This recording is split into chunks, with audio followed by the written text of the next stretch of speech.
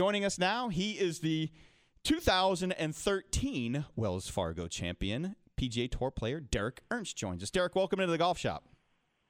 Hey, thanks for having me. Appreciate it. Yeah, so first off, I got to ask you with the PGA and then the Korn Ferry Tour on hold right now. We've had several players on from different tours, and it's kind of been a mixed bag. Some guys are playing, some guys aren't playing. Some guys have plans, other guys are just kind of going out and ad hoc playing or practicing. What's your schedule looked like over these last 6 or 7 weeks? I haven't touched a club. I don't even know when the last time was. I finished up in Leon, Mexico from the Korn Ferry event, and I wasn't going to play the next two events on the PGA, and we had a 2-week break on the Korn Ferry. And so I took a few days off and started getting back into it after a week and a half off. And then once Friday hit, that week of the players, it was just kind of like, all right, let's just take a break. And this break has lasted a little longer than I thought. But honestly, I haven't really touched a club at all. I've just been focusing on my fitness and hanging out with my family and my 2 little girls. Yeah, and so that's obviously been were you going to end up being able to play as a past champion at the Wells Fargo, which would have been this week, right? Yeah. Well, I wasn't going to be in the field because my 5-year exemption was up. But obviously, I was going to ask for a sponsor pick or do a Monday qualifier or somehow find a way to get in the tournament just because it's very dear to my heart. Yeah, I was going to say, so what is it about Quail Hollow that seems to light a fire for you? I mean, yeah, you were the 2013 champion, but it seemed like every other time that you teed it up here, your name was on the leaderboard. Yeah, I just love the golf course, man. It just seems it fits my eye. It's a narrow driving golf course, which I like driving it straight. And then it doesn't require going too low just because it's a longer golf course, and it's tough. And I thrive on that kind of golf course. I love playing even some of the Korn Ferry golf courses like Pumpkin Ridge, or when we go and play in Evansville, Indiana at Victoria National. I love golf courses that are high demand. So, yeah. Yeah, and it's interesting. I mean, we always talk about. I mean, we see Tiger Woods has had success at certain golf courses, winning places 7 times, and it does seem like that there are horses for certain courses, and like you said, it does come down to how a course fits your eye, potentially, doesn't it? It does. Yeah, I mean, you see a lot of guys on tour choosing different weeks to play, and they choose those tournaments because they know they play well. That they know that golf course fits their eye, and it's the same for everybody. It's the same for me. I love going to Quail just because it fits my eye for some reason. Don't know why. Some of us don't really have an example why, but it does, and I love just being there. I love the atmosphere, and being a past champion, I get welcomed there very humbly.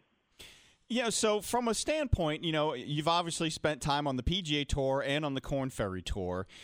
How fine a line is it between the two tours? And in terms of, once you get on the PGA Tour, how hard is it week in and week out to, have to think about maintaining your card? And then as you get back down on the Korn Ferry Tour, what is it like mentally to try and work really hard to get back up onto the PGA Tour? Where's that line fall, and how hard is it slipping back and forth?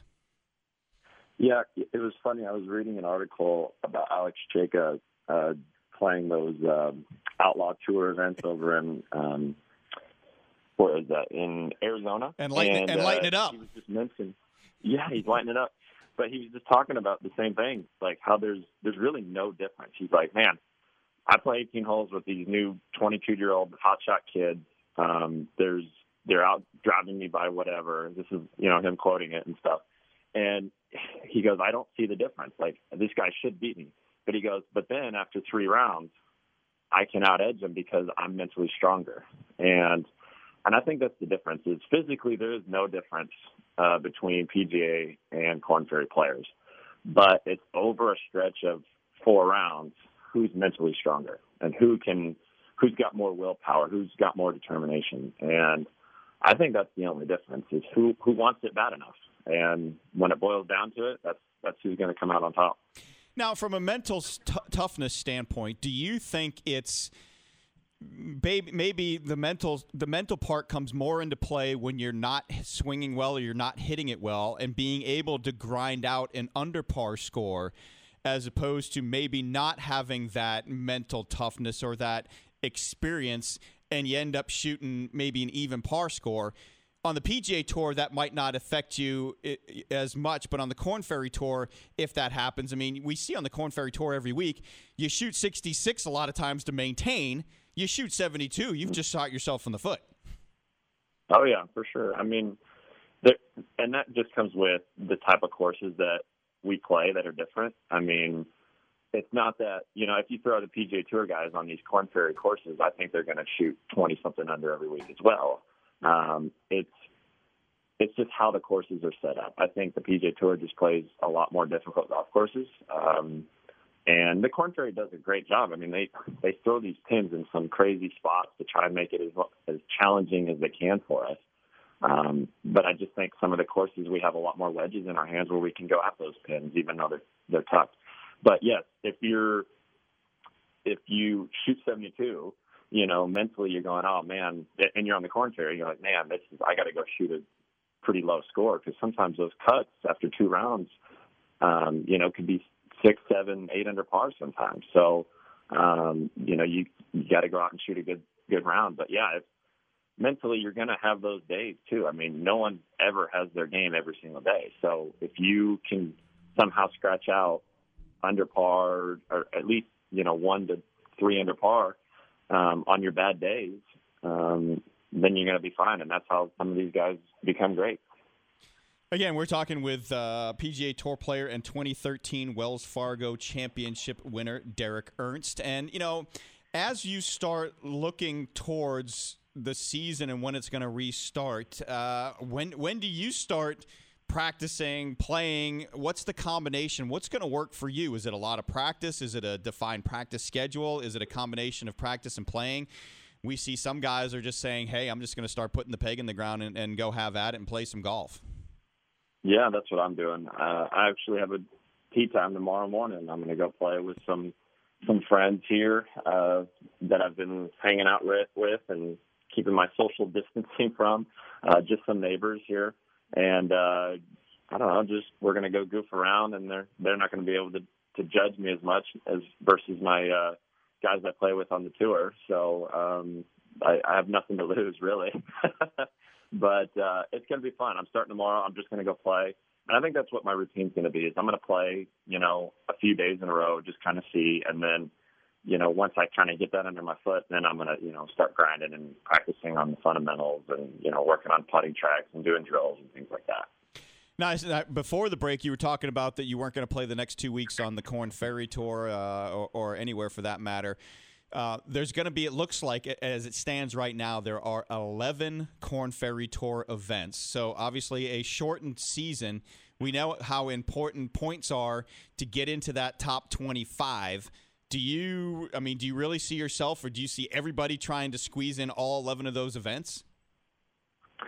Yeah, I do. I mean, this is basically our off season right now, is what this has turned into. So, and for me personally, like, I am just working out every single day. And I'm trying to just get in good shape, because I know that it's just going to be a grind once we get out there. Because even my status on the Korn Ferry it's not full status. So luckily I played a few decent events to kind of reshuffle up into the Korn Ferry events. But I'm going to just keep playing, especially if I'm playing well.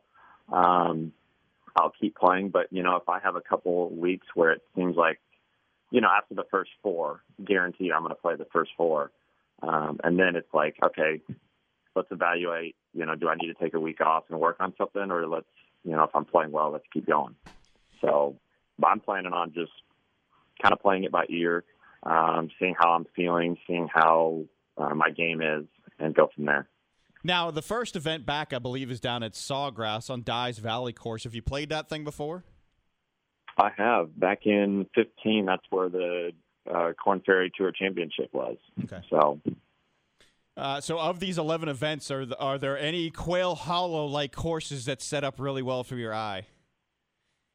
I haven't. I saw the first 6 Korn Ferry tournaments, and I like TPC Colorado because it's a longer, narrow golf course. I don't know the course that we're playing the second week in St. Augustine. It was something with the bear or something in there. They've completely redone the whole schedule, and they sent out an email to us, I think it was Thursday, and just kind of revamping the schedule for the first 6 events. Gotcha. And we're going to be in San Antonio for 2 weeks playing where the Valero is. I don't know if it's the Valero anymore. Sorry, PGA Tour. But it's